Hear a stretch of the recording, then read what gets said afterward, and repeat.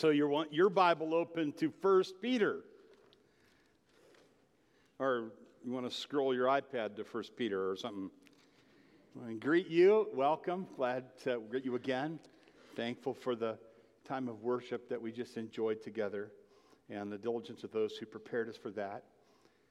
I want to greet those of you who are watching online. We have a large group of people who are watching online from here and there, and we welcome you to Bethel. We hope that one day you can join us. Thank you, Pastor Neil. Where is there? Pastor Neil Veit for your ministry in the Word last week. You're a great blessing to Bethel Church in so many ways. Your teaching, your leadership, we're so grateful for you. Very, very thankful for the message last week, and it was a blessing to. I had to wait to watch it because normally when I speak out of town, I listen to it on the way back, but I had guests with me, so I got to listen to it, watch it actually later. So we're blessed to be able to do that. This is a significant week for me. Leo, this wouldn't really be a big deal to you, Pastor Leo Cummings, but this is the beginning of year 5 for me. I did the numbers, and if I can pastor until I'm 87, I will equal how long you've been here. So anyway, we have been blessed, Lois and I, far beyond what we could have imagined. And I have an active imagination in the last 4 years here, as we start our 5th year. Thank you, Bethel people. Bless you.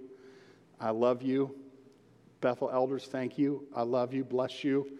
So grateful for all of you, Bethel deacons and team members. And I bless you. Thank you. I love you. And I'm grateful to be here. So during this time, I have opened God's Word, obviously every week to you, taught and preached and exhorted to the best of my ability for the good of your souls and for our church and for your family. When I came here, I had no idea that I would actually preach off the roof of my study for a season. I had no idea that would happen. You could smell fires burning. You could hear airplanes. Sometimes we had to stop and wait for a plane to drone over. It was not something I planned, but it was kind of fun. And then instead of amens, you would beep your horns. And I thought maybe the neighbors would be upset, but they didn't. They weren't upset. They often came. Some of them came and continue to come to things. I had no idea that I would preach all summer through the book of Philippians, a series that I call the Bethel Wheel, outdoors on a trailer, on a trailer outside. And I'm so grateful for everybody who worked so hard to make that work. It was a lot of work and a lot of ingenuity and a lot of determination. My part was super easy and fun. I had no idea I would do that, but this is what I did know. I knew that every week I was not going to tell you my opinion or give you a speech or talk, but I was going to open this book and to the best of my ability teach you from this book. And this is what I've done. And so sometimes preaching is like good nutrition. Maybe you do expository messages through a whole book of the Bible, and you just say, it's going to be good for him. It's the Word. So we open our Bible, and we teach it, and we go to the next chunk, and then we go to the next chunk. We don't say, well, you need this. We just say, you need the Word, and the Holy Spirit and the providence of God determines what the people need. And it is amazing to see how often just preaching through a book of the Bible. And so I preached through the book of Romans when I first came, called it the heart of the Christian faith, kind of a high flyover of the book of Romans. Someday we'll go back through it slowly. I preached through the book of James, called it real faith. I preached through the story of Jonah, called it the Jonah story. Preached through the book of Titus, maybe you remember, called it the little red book of church. Preached through Philippians, called it the Bethel Wheel. Preached through the first chapter of Ephesians, called it RWYA, remember whose you are. If you want a deep dive in Ephesians, come at 9:30 on Sunday morning. Pastor Leo is teaching through the book of Ephesians. We have 2 other adult classes teaching through Acts, teaching through Jeremiah. If you're not here in the 9:30 hour, can I say it nice? You are squandering a great opportunity because we have gifted Bible teachers who are passionate about what they teach and they work hard at it. They're a gift to the church. We're so grateful for them. And you get that small group experience where you can ask questions or And so if you just get up a little earlier or get here a little sooner, be here in the 9:30 hour. And in the 9:30 hour, we also have classes for every age and a nursery. We just can't think of a better way of doing that. And so I would say if you're out of the 9:30 habit, can I just encourage you to try it for a while? Try for the next 8 or 10 years, and if it works for you. I grew up on that, and it was good for me. Look at the wonderful man I've become. So in spite of that, you should come at 9:30. Then I preached through the Sermon on the Mount, called it Jesus People. I preached through the book of Joel, repentance and refreshing. And it was my privilege to preach through the entire book of Revelation in 35 brief messages. Sometimes I preach through biblical messages on various texts with a particular aim. And my dad taught me this. He said, sometimes, Ken, you use the Bible like an apothecary. A pastor can preach through a book of the Bible, and just like good nutrition, you'll get what you need. But then there are other times when a minister of the word or a pastor is going to recognize a need in the congregation and then go to the scriptures and teach the scriptures on that need. Or he might recognize a particular topic like the Holy Spirit, and he might go different places in the Bible. This also is biblical preaching, topical or textual or thematic preaching, and I've done some of that too. I toggle, if you pay attention, I toggle back and forth between the two methods. I did a series of messages early on called The Treasure of Good Things. And by the way, I'm saying this so that you'll just have a feeling of the direction that we take here and what you put yourself under when you come to Bethel Church. And also because they're archived, people have done the diligent work to video and record them and archive them, and so you can use them in your ministry to other people, or you can go back to be refreshed, and people often do that, and I hear about that. So it's kind of neat. I mean, not just my mom does that, but other people sometimes too. Then I also did a series called Growing a Family with a Lifelong Love for God, out of Deuteronomy. That was kind of expository as well, Deuteronomy 6. I did a series of messages called Crafting a Holy Life, which were things that came out of my life as I've struggled against sin and to please God in my life and obeying Him. I did a series called Angels, Demons, God, and You.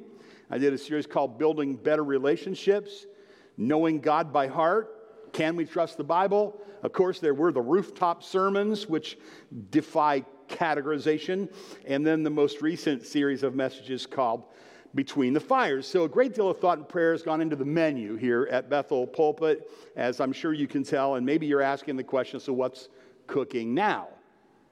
Well, every once in a while, my wife makes candles, some of you probably know that, and sometimes they smell pretty, but lots of times they smell like food, coffee, banana bread, which is kind of a mixed blessing when you get home and you go, oh, banana bread. It's a candle. Like, can't eat it. So, but it smells like it would be good. Maybe that's the question you're asking. And we're going to 1 Peter, and you might wonder, why are we going to 1 Peter? Well, 1 Peter is a wonderful epistle of the Bible, God's Word, inspired, inerrant, infallible Word. And 1 Peter is about enduring suffering faithfully. Now, the heat is steadily being turned up on Bible-believing Christians. You know that. This is true where you work. This is true with our people. The heat is being turned up in America on Bible-believing Christians. And Christians around the world, in many places, are being persecuted unto death even right now. You see, there's more persecution against Christians now than there ever has been. More people spill their blood, lay down their lives because they're Christians around the world. Here in America, we're facing increasing pressure. Pressure is growing into misunderstanding of Christians. Misunderstanding is growing into contempt. Contempt one day will probably become outright persecution. Peter is going to talk about various trials early on. Most Bible scholars believe that while Peter is writing the letter, the various trials turn into fiery trials. He initially starts to write to them, I know you're under some pressure. Later on, and there's a historic story about this that we'll tell later, things change and the pressure becomes intense. And he then talks about fiery trials. And it may well be that our misunderstandings that people have against us will be turned to pressure and discrimination and eventually persecution. And frankly, the misunderstandings and the pressures that we've endured in the last couple of years have shown us something. And if you're honest, one thing it will show you is that we haven't really done very well under the pressure. I mean, some things are good. I commend you about how quickly you changed and were willing to do what you needed to do in order to serve the Lord faithfully, in order to gather as Christians, in order to practice Christian life. But let's face it, we don't like it when people misunderstand us. Sometimes we go on Facebook and we make a real fiery post about it, which really isn't anywhere in this epistle. I looked for it. I'm not sure the church is ready for real persecution. But by the Spirit, we have a book written to brothers and sisters in a very difficult situation, and that's the book that we're going to study. So we will be prepared if we are required to suffer for our faith. In the meantime, all of us will endure hardship. All of us will endure trials. All of us will have suffering. This is the way it is. Somebody said, life is good. You've seen a little thing, and my wife, almost every morning of her life, gets up and puts on a shirt with a positive sentiment on it. She's a glass half full girl on one day, and I love that. And when she sometimes gets those shirts from a company called Life is Good. But she and I both know, truth of the matter is, life isn't good. We live in a broken, fallen world, and God is good. But life is hard, but God is good. And that's what we're going to see here. And so in Peter's letter to people that are under this persecution, or they're going to face this persecution or suffering, we're going to take a look at the first couple of verses today, and we'll get no farther than that. They're very rich. So let me read again the first couple of verses. Peter, an apostle of Jesus Christ, to those who are elect, exiles of the dispersion. They're elect, he calls them elect, which is a very special term that was, to this point, was often used about who? God's people, Israel. That was a special term that God used continuously for his own people. They're my chosen, what? My chosen people. They're my elect. God often called his people elect. Very common. But now Peter is writing to a group that's not altogether Jewish. They're Jewish and Gentile. And he's calling them elect. Why does he do that? That's a question. And then he calls them exiles. And they're spiritual exiles. He's really saying they're spiritual exiles. He's not saying, and he calls them from the dispersion, and that dispersion word is also a word used for Jewish people. Why does he do this? Because what Peter is doing here right from the beginning is he's saying to this cluster of churches in Asia Minor, south of the Black Sea, modern Turkey, he says to this cluster of churches where this letter would go like an encyclical, they would go from one church to another. He's saying to them, he's using terms you would use with God's beloved people to describe the church or an expression of the church. He's saying you're like a dispersion, even though they weren't dispersed in that sense. They're spread out. He says you're elect, kind of like Israel. You're elect, special to God. This is what the heart of this introduction is going to say. And he's saying you're elect and you're exiles, not meaning that you're like Jews that are in Babylon, but like you're Christians in the world, and so you're pilgrims. And that's what the word means. So again, this is why he's using this language. John R.W. Stott, he writes to those who already feel the scorn and the malice of an unbelieving world. And I would say, if you don't feel the scorn, the malice, at least the misunderstanding of an unbelieving world, you're probably not doing your Christianity right. Because if you are, you're going to feel, I love people, I love humanity, I love the world that I live in, I milk all the joy and life out of it I can, but their God is a different God than my God. They believe a different thing than I believe. I'm an exile here. I'm a pilgrim here, but I am elect. That's what he's saying. Now, who is Peter? We could talk for hours about who Peter was. The Bible fully develops the character of Peter. And I would suggest that it would be amazing, fruitful thing for you to study Peter and just go through the Bible and the Gospels, and then, of course, in the early chapters of the book of Acts, and just read the Peter stories. Just read them. And it's amazing, and he's a fascinating character to follow, a fascinating character to study.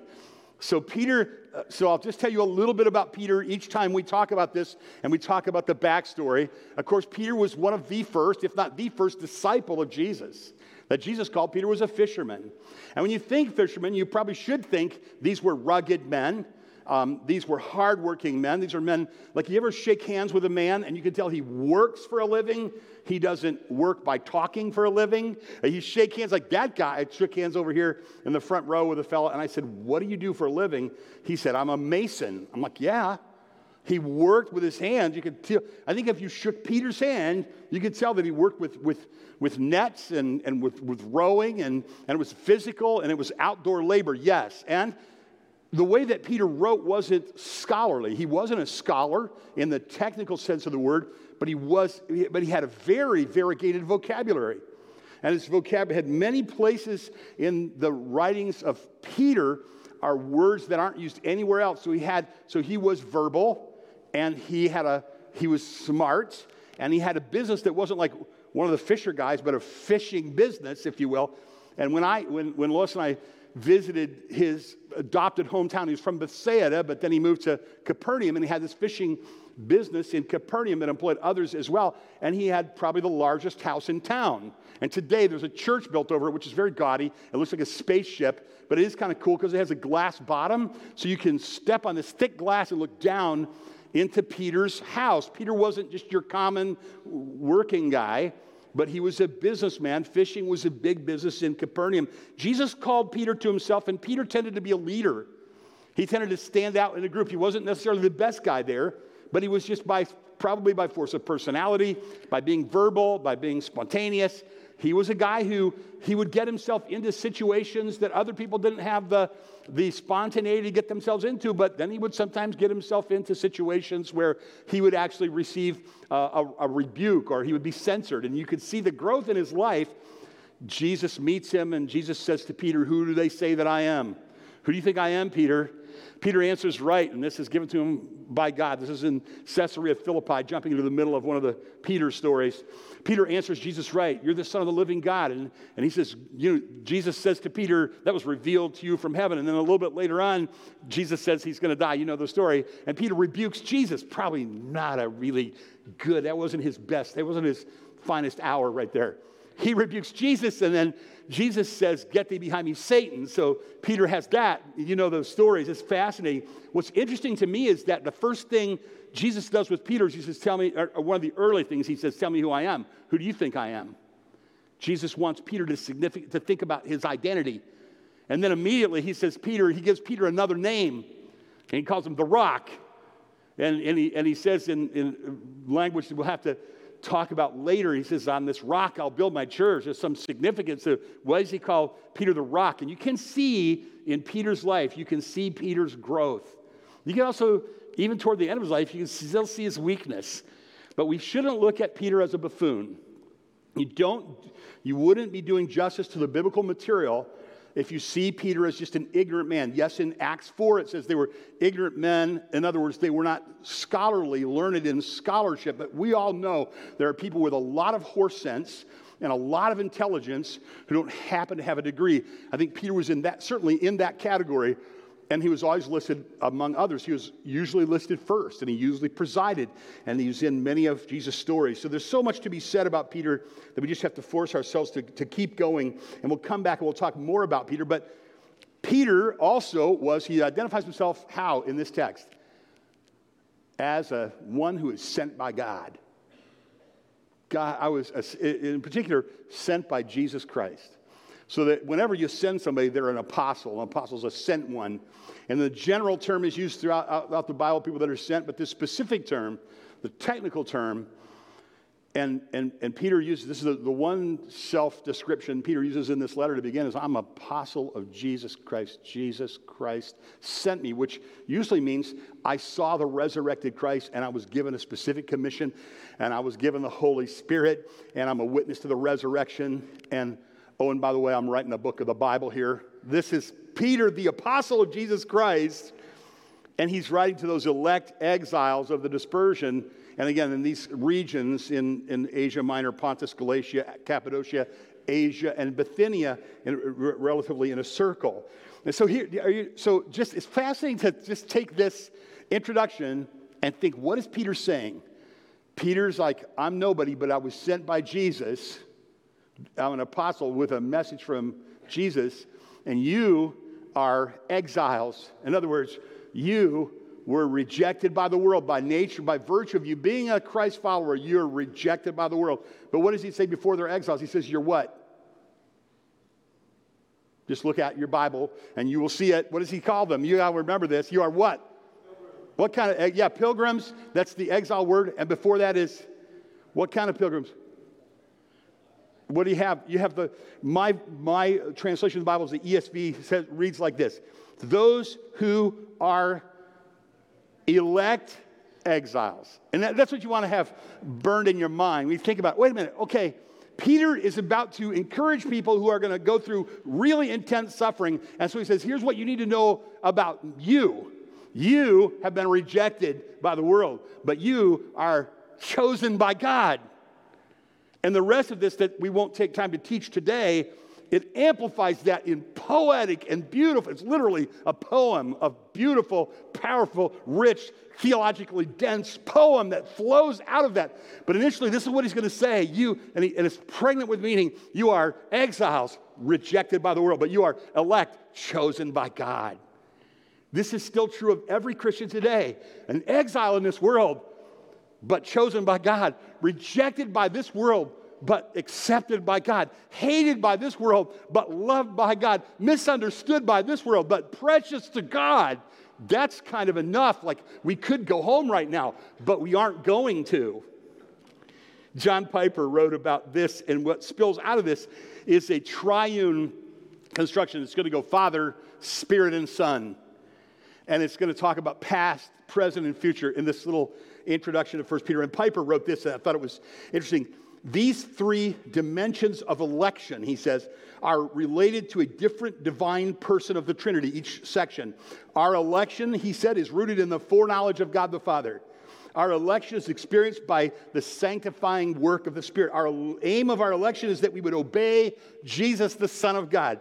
Now, you know the Bible speaks frequently of predestination, foreknowledge, election. In a moment, he's going to say, according to the foreknowledge of God the Savior. That's one of those choose verses. And so Christians have probably discussed this. They have perhaps differed on this. They absolutely have differed on this. Sometimes they've even argued about this. We don't want to do any of that today. We just want to read this and understand it a bit. And what he's done here in this introduction is in this little chunk that we're going to look at, these first two verses, is there's that clear thing. He's going to talk about what the Father did, what the Spirit is doing, and what the Son will always do.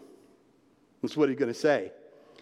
The first one, so 3 points, like any decent sermon. 1, you are known and loved by the Father. You want to put that down. If you're a believer, even if you're being persecuted, even if you're being misunderstood, even if you're being mistreated, you are known and loved by God. You're misunderstood by the world, but you're known and loved by God the Father. The Father loves you. The Father knows you. Now, dads are full of wisdom, aren't they? We kid about dad jokes. They're not that good at humor, but they're really full of wisdom. Like my dad, he would say things like, water is essential to life because without it, you cannot make coffee. Like, that's true. Now, we know that's true. Like, my dad didn't say that. I kidded. This is what my dad did say. Kenny, he would say. He'd be working on the car. The car is your lifeblood, son. The car is your lifeblood. Without your car, you can't get a job. Without your job, everything goes to pot. You got to keep your car running. He would just say that. He would look really serious, and he would say, car is your lifeblood. Without it, you can't work. My dad's father was also Kenneth, and he was a factory laborer and a pastor and a farmer. He had a little kind of hobby farm. He didn't call it that, but it's a small farm. 32 head of white Hereford white-faced beef cattle and enough grain and hay to feed them and to keep us occupied baling hay and having wonderful memories in the summer. And my dad honored his dad by going and working on the farm when he's a school teacher and a pastor, my dad. So in the summer, he had some freedom to go work on the farm. And I noticed that he would go and he would labor and he would work to honor my grandfather and help him. And one time, my dad had a vacation and he took the week off. I went with him to help. He took the week off, and my dad alone put the roof on my grandma and grandpa's house. And all week long, we just had the wonderful joy and the sweetness and the fellowship of being with Grandma and Grandpa. And it was so interesting to do that. Grandma kept us full in her own simple way. Not a gourmet cook, but she kept everybody full. And Grandpa regaled us with story. And he couldn't get on the roof by that time, but my dad did. About the time I graduated from high school, my grandfather couldn't really farm anymore. And he sold that farm, and he had some cash, probably for the first time in his life. He had kind of a large amount of cash, and he bought a home. He had some things left over, and in order to show gratefulness to my dad loved a Chrysler product. He loved a Chrysler product with a small or medium-sized Chrysler or Dodge or Plymouth with a slant six. My dad thought the slant six came down out of heaven on a cloud. The carburetors did not, but the engine was good. And he said, those are bulletproof, man. You want to get one of those. You can't tear them up. You can, I did, but Dad never did. And matter of fact, it was in the same car. But that's another story for another time that makes me look bad. And I won't tell you right now, but my grandfather bought this car, had it in his garage. It was a little Plymouth Duster. Lois, you remember this because we drove away married in this car. I remember the day my grandpa bought my dad that car. It was so sweet to be there. My grandpa was standing there, and he opened the garage door, and he goes, what do you think, Kenny? And my dad goes, oh, Dad, that's a nice car. That's a nice car. Those are good. That's probably got the slant six in it. He goes, absolutely. Oh, yeah, that was the best engine. And he goes, do you like it? He says to my dad, do you like it? And my dad goes, oh, yeah, Dad, I love it. It's very nice. And then my grandpa walked over, and he handed the keys to my dad. He said, that was the right thing to say. And my dad cried, like you're supposed to. And he said, no, I can't take this. But he forced it on him. My grandpa loved my dad, and my dad loved my grandpa. And my grandpa gave my dad a car. Probably one of the biggest gifts he ever gave anybody ever. The first time he got a little bit of extra money, he bought my dad a car and gave it to him. Guess what my dad did with that car? He gave it to me. My grandpa said, Kenny, you want to buy a car? I can help you. My dad goes, he doesn't need that. And then he kept it for a reasonable amount of time, and then he said, I want you to have it, and he gave me that car. Now, you know why that happened? Because when you have a kid, giving is not really giving. It's kind of being selfish. Because when you give to somebody you love like that, there's no happier thing than to say, I want you to have this. I love you. Fathers love their kids. Jesus said it in such a beautiful way in Matthew chapter 7, verses 7 through 11. If you then, being evil, know how to give good gifts to your children, how much more will your heavenly Father give good gifts to those who ask him? Don't you love that? I love that. Peter is reminding the people, I know that you've been rejected by people, but there is a God, and he's your Father, and he's generous, and he loves you. And the foreknowledge word means loved ahead of time. He set his love upon you. This is what he did. The foreknowledge, some people say, oh, I know what that means. It's like prescience. It means he just knew ahead of time. No, it means so much more than that. That definition is inadequate to describe what foreknowledge in the Bible means. And here's how we know that. Read all the places where it's used, and it doesn't work as just he knows ahead of time. It means he set his love, his sovereign love, his electing love on you ahead of time. This is what the scriptures teach very clearly. God chooses to do something ahead of time. This is sometimes called foreknowledge. God shows ahead of time that Jesus would die on the cross. This is referred to in Acts 2:23. This Jesus delivered up according to the definite plan and what's the next word? Foreknowledge of God. You see, foreknowledge in the Bible doesn't just mean he knew ahead of time. It means he put his love on you ahead of time. And this is how he uses it. Sam Storms writes this: to foreknow is to forelove. That God foreknew, this is going to get so good, you want to hear this part. That God foreknew us is but another way of saying that he set his gracious, merciful regard on us. That he knew us from eternity past with his sovereign, distinguishing delight. God's foreknowledge is an active, creative work of divine love. It's not bare prevision, which merely recognizes a difference between men who believe and men who do not believe. God's foreknowledge creates that difference. Foreknowledge is destiny shaping, Sam Storms said. Speaking about God's foreknowledge is a way of expressing his eternal commitment to individuals as a part of his determination to bring them to faith and all the glories and the benefits of Christ's work. God's divine initiative in pursuing you has been operative from eternity past, long before you had any awareness of God or even a thought about pursuing him. Now, somebody else said it even in a more beautiful and poetic way than that. The famous Baptist, Victorian-era Baptist preacher Charles Spurgeon, in his autobiography, he wrote this: in the very beginning, when this great universe lay in the mind of God, like unborn forest in the acorn cup, long before the echoes awoke the solitudes, before the mountains were brought forth, and long before the light flashed through the sky, God loved his chosen creatures. Before there was any created thing, when the ether was not fanned by an angel's wing, when space itself had not in existence, where there was nothing save God alone, even then, in that loneliness of deity and that deep, quiet profundity, his heart moved with love for his chosen.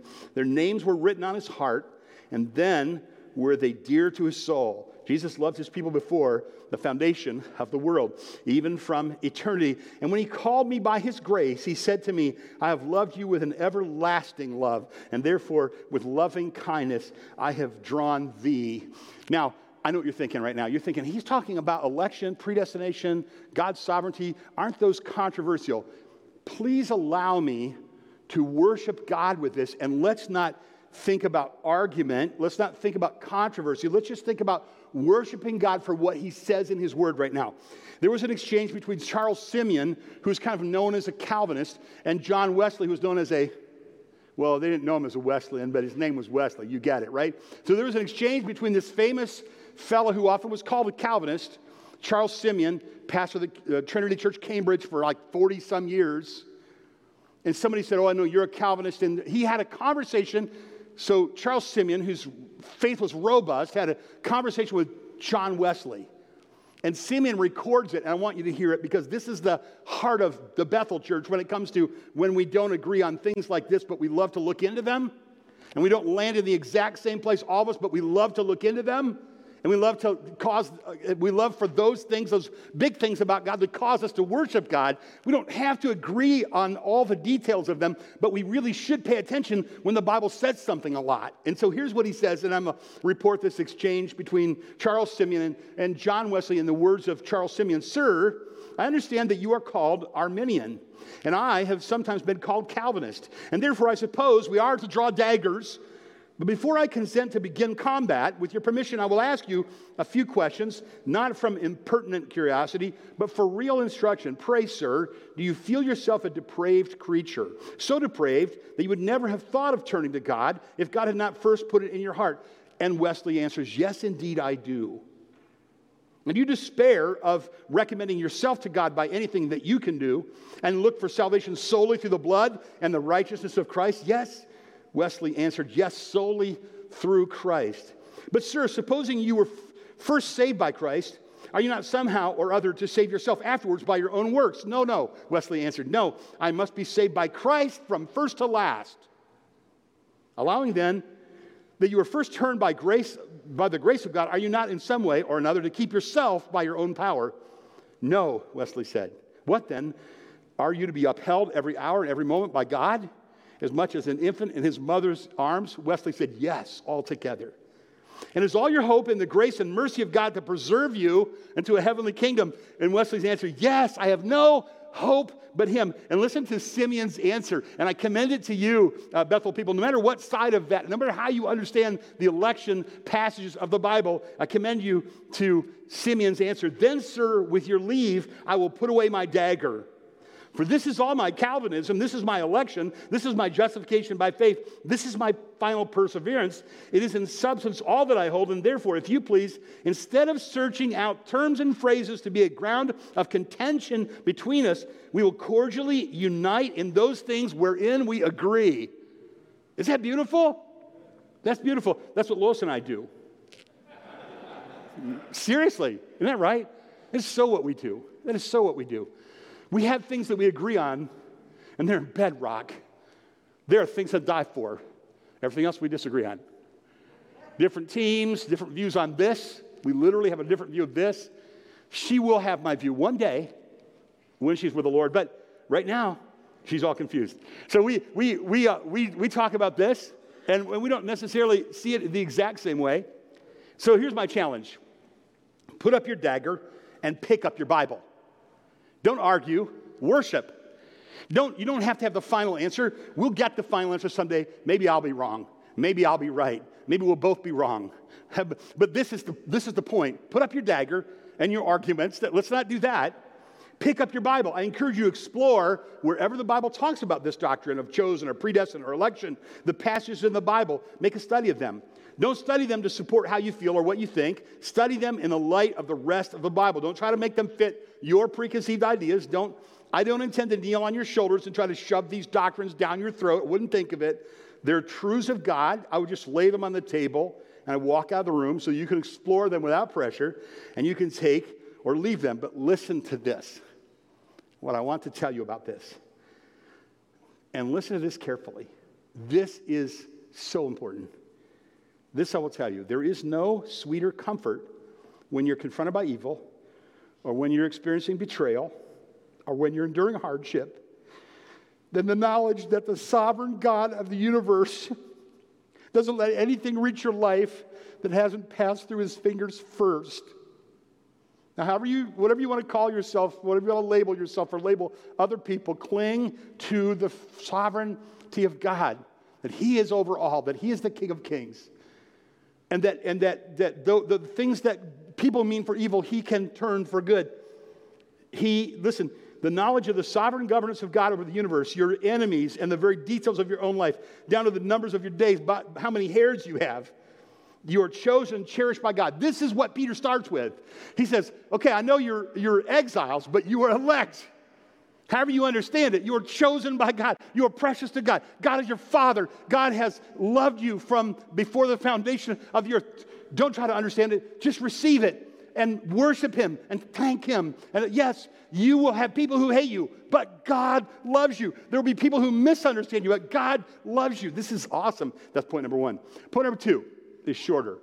You're being sanctified by the Spirit. You're troubled, but the Spirit is at work in you. He's setting you apart to be more like him through an ongoing process of sanctification. This is an encouragement, right? Because we're thinking, I'm not what I ought to be. No, you're not, but God is helping you become that way. The Holy Spirit is at work in every believer in the process of sanctification.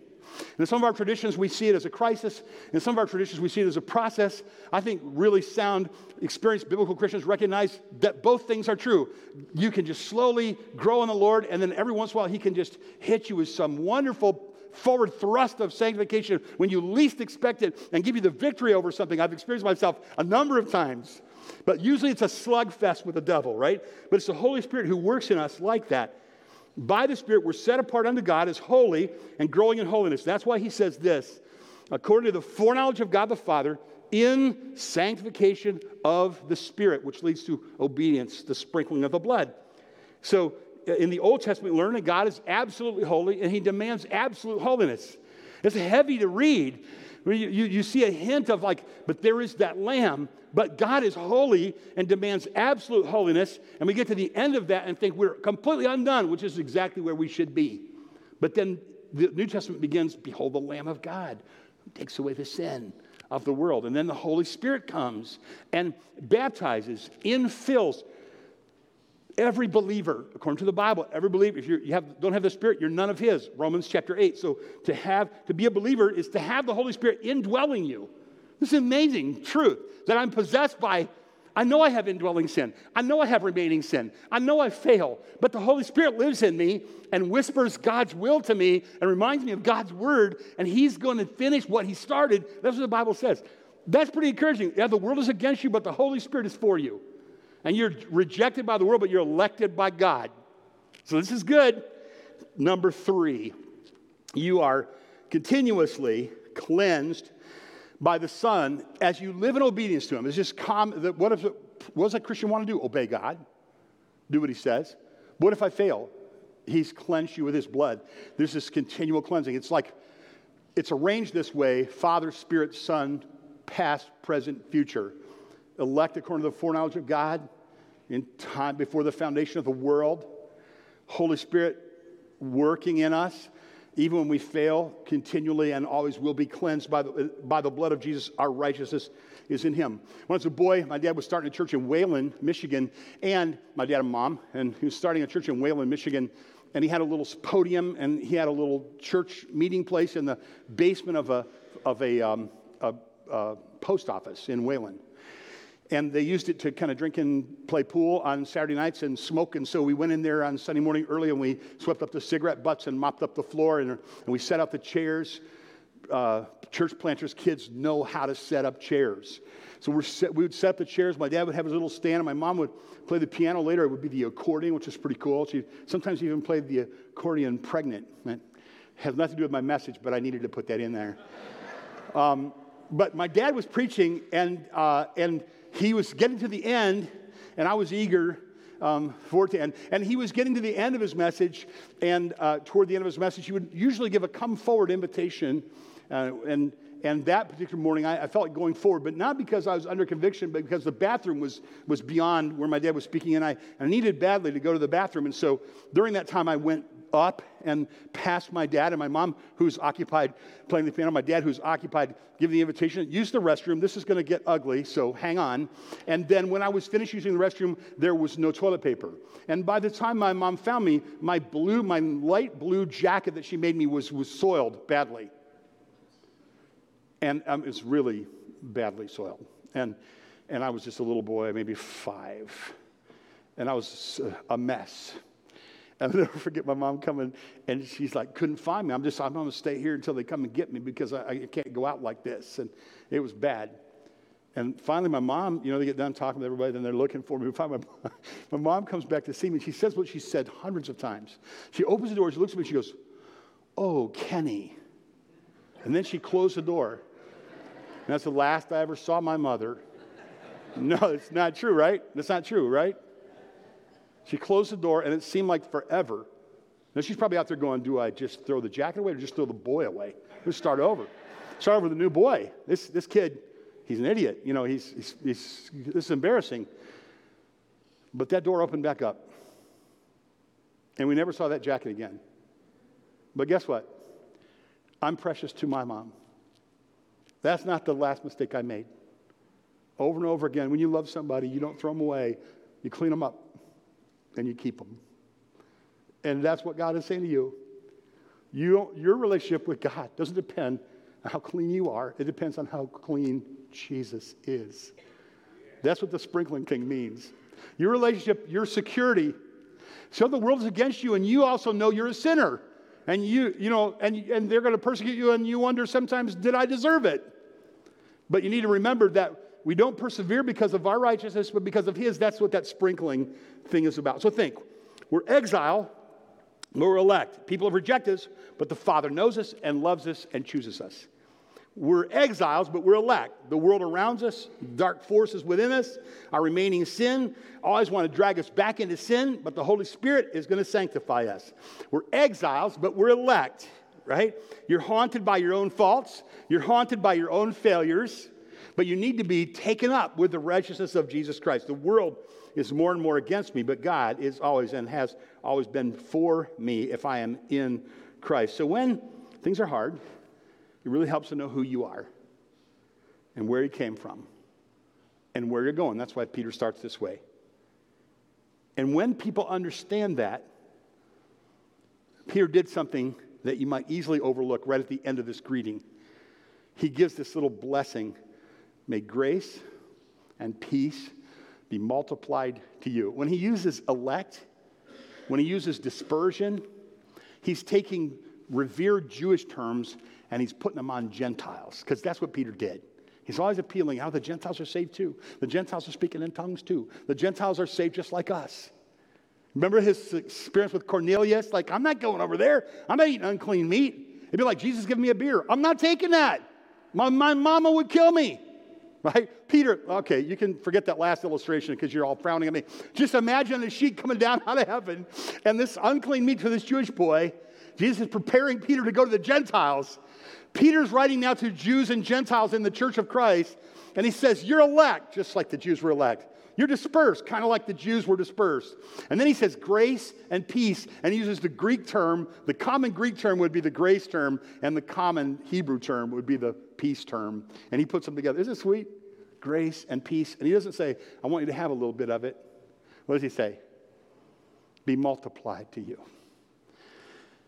So when hard times come, or maybe you're going through some hard times right now, how can we be confident that grace and peace will be multiplied to us? We remember whose we are, that we're loved by the Father before the foundation of the world, that the Holy Spirit cherishes us and is indwelling us and is uniquely at work in us, that we're obedient to Jesus, and when we're not, he continually cleanses us with his blood forever and always will. And those are the kind of people that grace and peace is multiplied to them, no matter what they go through. A couple of things before we go home today. We always have a prayer team, we have prayer partners, we call them, that come to the front of the auditorium. And that's because you may want somebody to pray with you, or you may not know where you stand with the Lord. You may need personal counsel or some encouragement. Sometimes you just need somebody to listen to what you're going through and pray with you. And we got good people here who care about you. They're going to come to the front of the auditorium. As Joe Sexton, one of our elders, is going to come and bless us. But they're going to come to the front of the auditorium, and then you can go back and have fellowship back there, or you can come up here and have somebody pray with you. Can I suggest one more thing? Because I have 2 minutes before 12. You take your Bible and you read 1 Peter ahead of time. My sermons will be 10 times more interesting than if you wait until afterward. It'll make me interesting, even me. Because you'll think, what does this mean? What's God saying here? Read it ahead. Study 1 Peter. You know the chunk that we're going to next goes through verse 12. And if you want to be enriched in the Lord, study that ahead and then come to church next week. Even talk it over with other people. And then come to church next week. The Bible Study Fellowship meets here. We have other ladies groups. We have ladies prayer groups. The Bible Study Fellowship is not our church, but ladies meet here. Somebody's ranting and raving about Bible Study Fellowship a few years ago. I'm like, what's the deal? I've done Bible study with people all my life, and they don't pack the auditorium for it. What am I doing wrong? And they were like, you don't understand. I go, is it because they have dynamic speakers? They said, no, that's not it. I go, what's the secret of everybody's so fired up about this? They go, it's really simple. They study ahead of time. Every day they take a chunk of the passage. They study ahead of time. And then when they get together, they study it in a small group. And then they have somebody speak about it. And then they study after that. I was like, that's it? Yeah. It's like, well, you wouldn't have to be in Bible Study Fellowship to do that. You could do that with just your own plain vanilla pastors preaching on Sunday and Bible Study Fellowship. Joe, come and pray, or I'm just going to go on and on here. All right? Give us a blessing.